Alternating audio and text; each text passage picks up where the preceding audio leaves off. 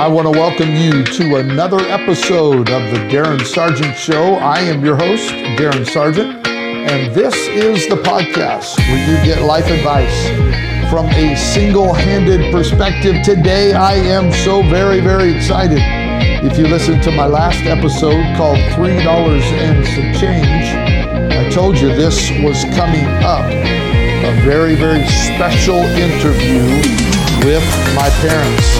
I'm excited to have them joining us today, right here on the Darren Sargent Show. Get ready.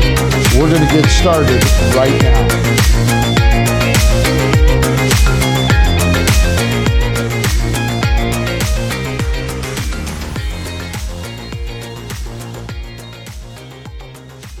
As I mentioned in our last episode, my family has been in for my daughter's wedding, and as a result, I get to interview my parents. And I thought, man, this would be a great opportunity to hear from them on the events surrounding my birth. Not trying to hog the show, but it is my podcast, so I guess I could do what I want. So good to have you, Mom and Dad. Thanks for joining. It's good to be here. Awesome to be here. Okay, the year was 1969. Mom, you remember it? Probably. I remember very well. Very well. Take it away, Mom. I'm going to let you start. Okay.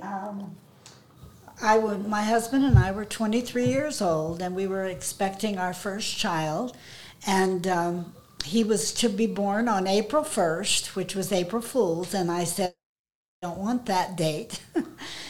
Before I had him, I went home to my hometown of Salinas, and I had my friends and church family gave me a baby shower, and my mom and sister later told me they didn't think everything was right with me, which I didn't know. But anyway, on April 4th, we went to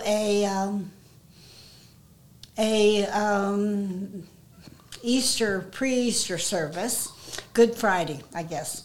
And we went there, and I hadn't had any signs of having Darren, and we went out to eat with friends and came back home, and I knew it was time. So we went to St. Anthony's Hospital in Pendleton, Oregon. St. Anthony's. They've torn that down since, haven't they? Yes. They've tore it down. Anyway, we went there, and I was in labor about 4.5 hours, and when I went to have Darren, and after I had him, the doctor was very, very silent, Dr. McGowan, and he was very silent, and I said, Dr. McGowan, what's wrong? And he says, well, you have a very special child that's going to need a lot of love. And he brought Darren to me and laid him by my side and showed me that Darren was missing his left hand. My husband and I had never taken drugs or done anything or drank or anything, so it was quite a shock. I had never seen anybody born like Darren. So afterwards, finally my husband, we had friends that one lady said God told her I have to go back to the hospital. We had no family there with us. And we went back to the hospital, and Estelle was with us, and then the doctor, I guess, called Harold in and told him, and then you can tell what you felt. All right. I remember the doctor coming out and said, you have a healthy baby boy. There's just one situation that he is missing part of his left arm. And so I was somewhat shocked, of course, and I remember going down the hall, and I entered into an empty room. This is like about 2 o'clock in the morning, and I got in that room, and it was dark, and I think I looked up toward the ceiling, and I said, God, you and I are going to have a talk, and we are going to do it right now. And I was very specific about that. And so I asked God to help us. and to give me wisdom, to give me strength, to know what to say, to know what to do, because I knew that my wife would be anxious at this moment on how I would feel. I remember going into the room and seeing her, and of course she looked at me with questioning eyes, but the peace of God had come and flooded my soul, and I believe it entered into that room with me, and she felt the same thing, and we knew everything was going to be all right. We just knew that we were going to have to face situations, but that was going to be all right, because we were going to do it right, and that is by trusting God and asking Him to help us. So that was the beginning of a tremendous life and a lot of great experiences, and some experiences weren't so great, but the good far outweighs the bad, absolutely. It was quite a journey that we went on, and they wanted us to go to genetic counseling. And so we went to another town to a doctor, and there the doctor told us that Darren's eyes were too small and his fingers were too long, and we laughed at the fingers because we both have long fingers. But anyway... God was making up for the extra, I guess. Yeah, that's right.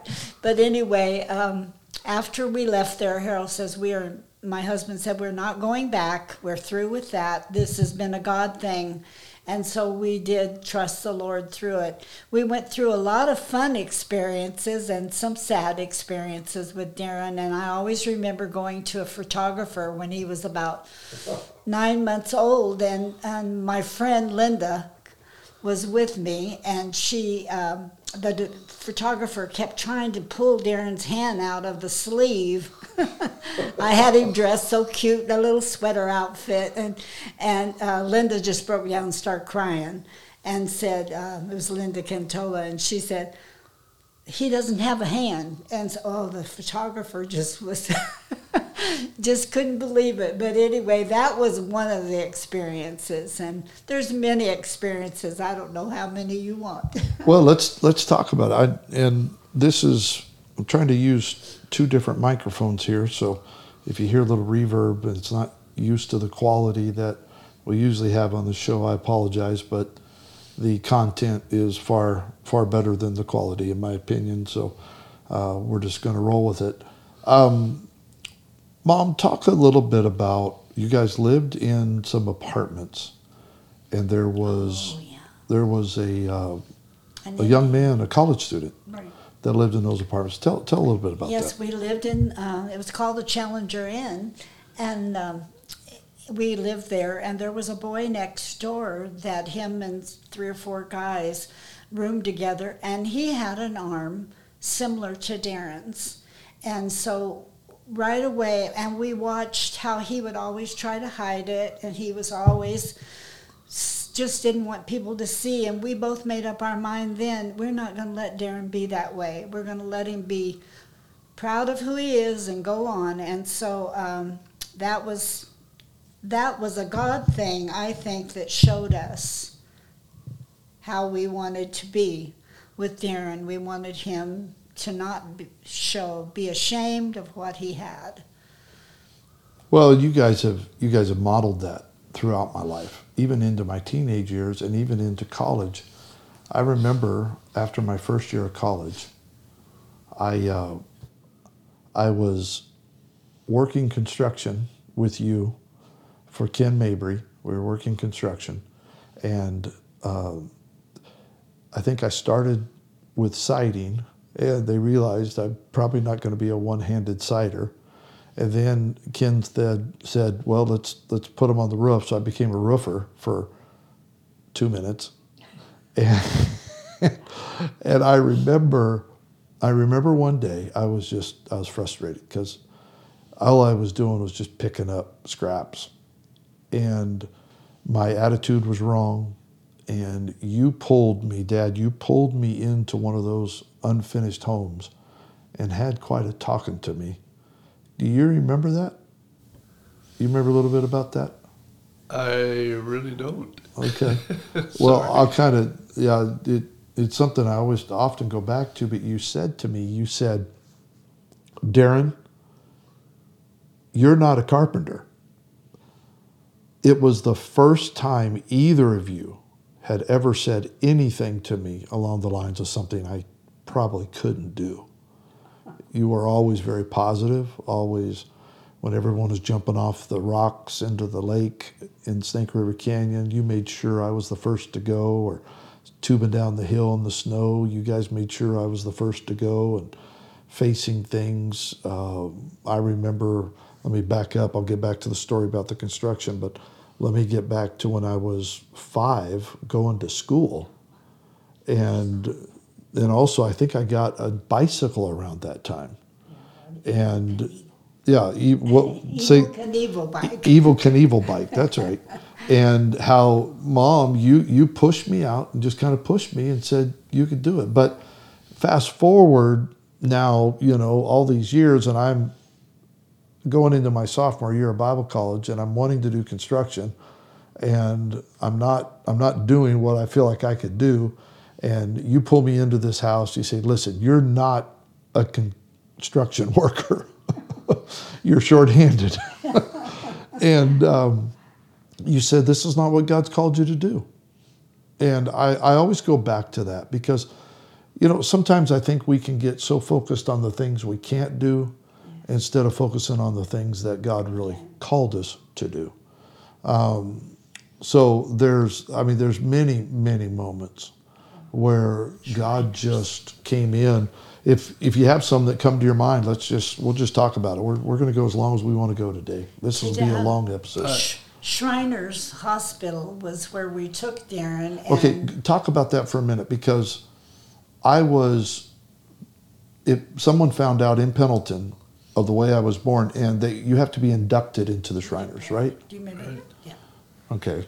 So tell that a little bit, then go into the Shriners story. There was a friend of ours at church, and he worked for a dealership, a Ford dealership, I believe, and he knew one of the owners was connected with Shriners Hospital, so they got us connected, and we took Darren to Shriners Hospital, and when he was just a few months old, and then they began to start fitting him with a prosthesis. The first one was just a hand, just a plastic rubber type hand. And anyway, that was a good experience. We've got a lot of experiences with Shriners. I won't go into all that right now.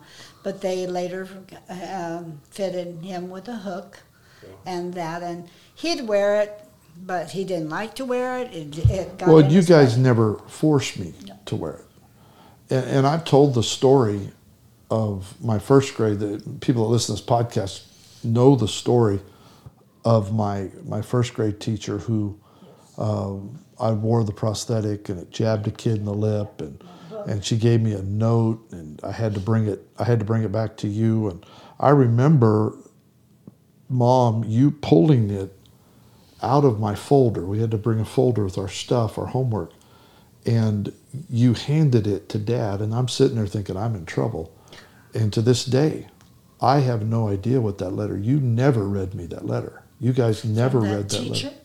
You never read it to me, because she was so adamant that I shouldn't wear that to school. I was not like the other children. How dare I would bring that to school? And it caused harm. She was upset. But you and Mom stood there. I could see it in my brain. You were sitting in the recliner, whatever chair it was. Mom was standing right to the right of you.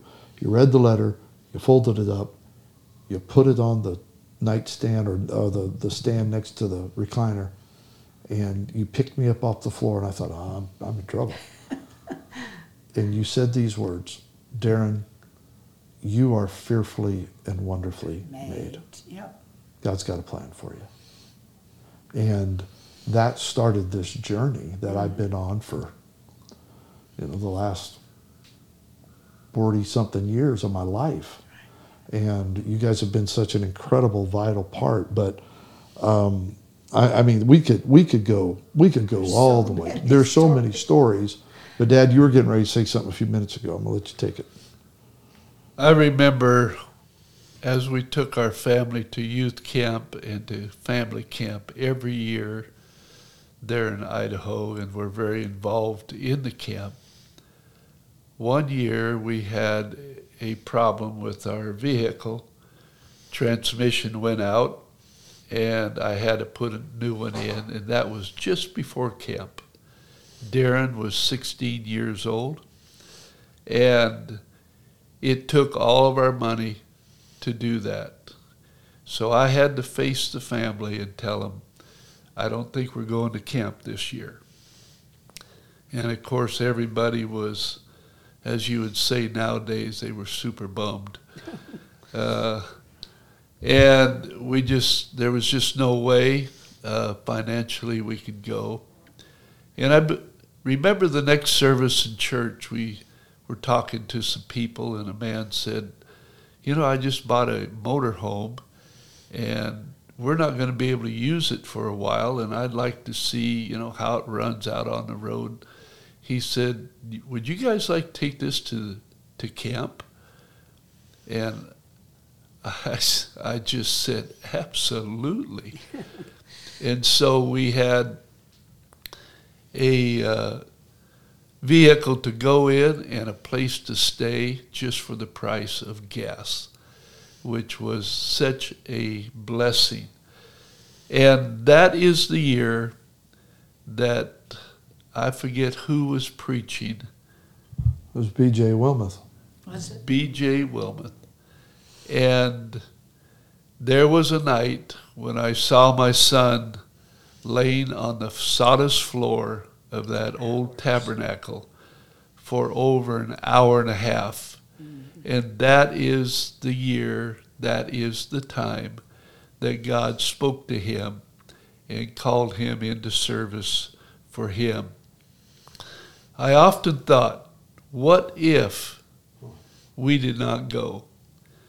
And so I just had to repeat again. I said, Satan, you lost again. Because he tried to hinder us from going, and I've wondered many times what his life would have been like if he did not have that experience. So we are, again today, rehearsing something that we've been very, very thankful for and happy to see happen, and how God has led Darren through the years and blessed he and his family, and he has been a blessing to hundreds and thousands along the way. But that is where it began, in McCall, Idaho, on a sawdust floor in an old tabernacle at an old camp meeting grounds. And what a day that was. Yeah, I didn't even know that. I forgot all about that. And someone just rang our doorbell and my dog's barking, so I apologize for that. Anyways, it just how it happens sometimes when you're doing a show from home. I don't have a professional studio.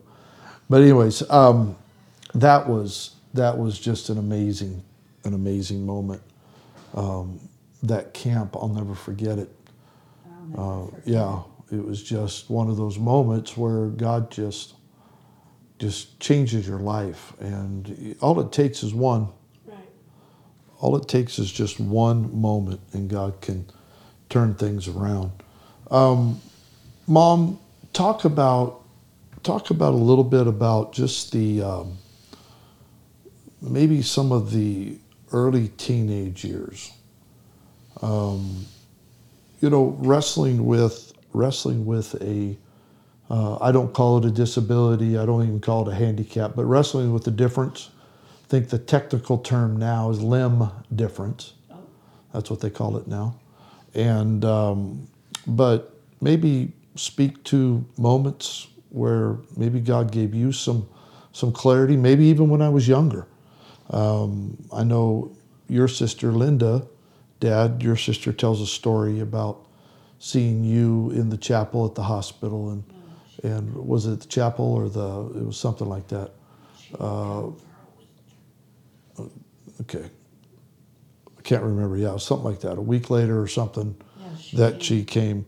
And, but tell a little bit about, Mom, tell a little bit of maybe some of the things God spoke to you or had people speak to you in those early days.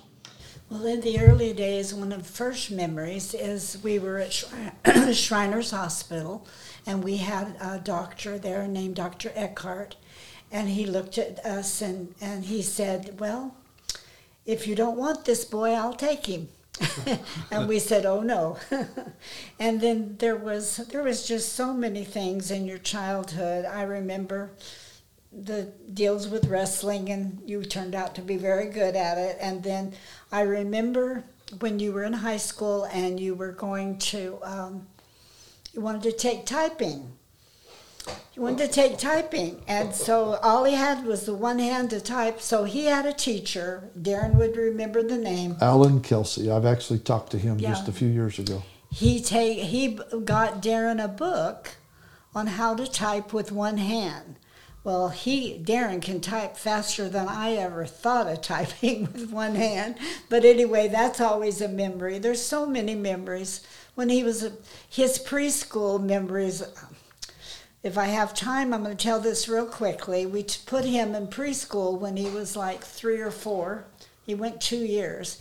And he had Mrs. Culper was his teacher, and she immediately loved Darren.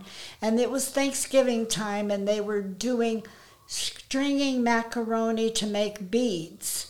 And all the kids would come up and say, I can't do this, I can't string it. And then she'd say, well, would you look at Darren? Darren took the piece of macaroni, he set it on his stub arm, and he began to just do it. And she said, that is amazing. So if Darren can do it, you can do it. So those are memories. I have so many memories of when he was a childhood and when he was a child. And it's just, it would be overwhelming to begin to tell them all. We had people that, I don't know if it was preschool or kindergarten or whenever, that didn't know he was playing at a park.